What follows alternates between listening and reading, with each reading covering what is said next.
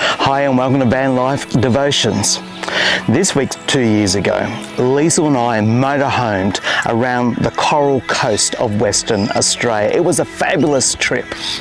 We were snorkelling in Turquoise Bay, which is about 1,300 kilometres north from Perth, when I started to feel quite breathless. So I decided to swim back. I was only about 100 metres from shore, but breathing through the snorkel became exceedingly difficult for me. I started to have what I thought, at the time, a panic attack.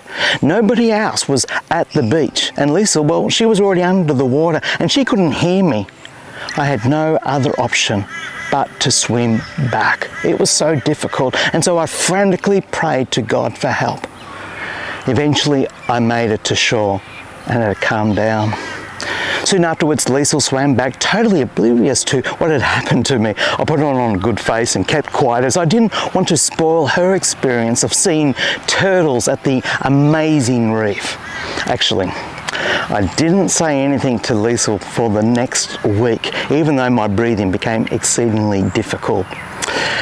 It was only when we were on the plane going back to the Gold Coast that I confessed to her how I was really feeling. She wasn't impressed with me at all. We arrived back late afternoon and we went to Gold Coast University Hospital, where they admitted me straight away. After much testing, the doctor said that I had had a heart attack and asked when that may have happened. I immediately thought of the day that we went snorkelling.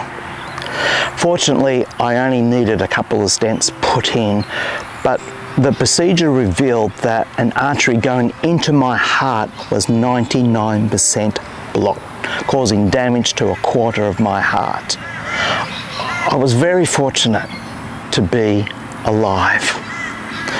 During the following 6 weeks of recovery, I came to the belief that God saved me and granted me a new chapter in my life.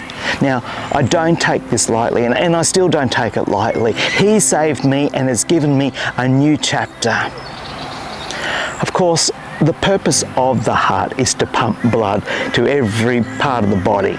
Blood carries oxygen and other important nutrients that all body organs need to stay healthy and to work properly. It is the heart that gives us life. So, it's not surprising that the Bible mentions the heart a lot. In fact, over 700 times. In most occurrences, the heart is used symbolically, such as the great commandment of loving God with all of our heart and mind and soul.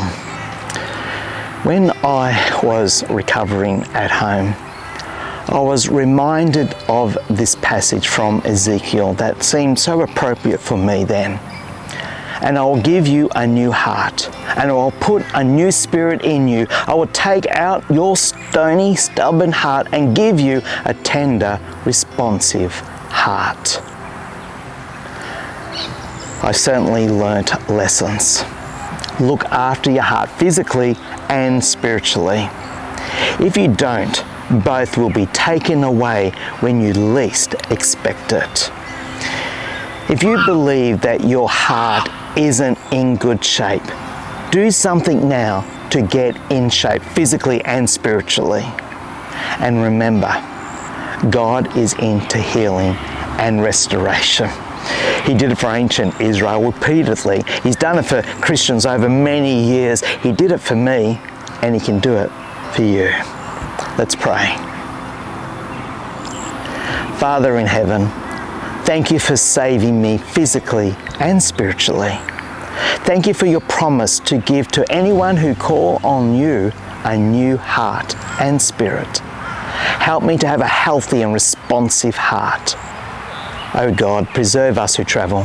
Surround us with your loving care. Protect us from every danger and bring us in safety to our journey's end.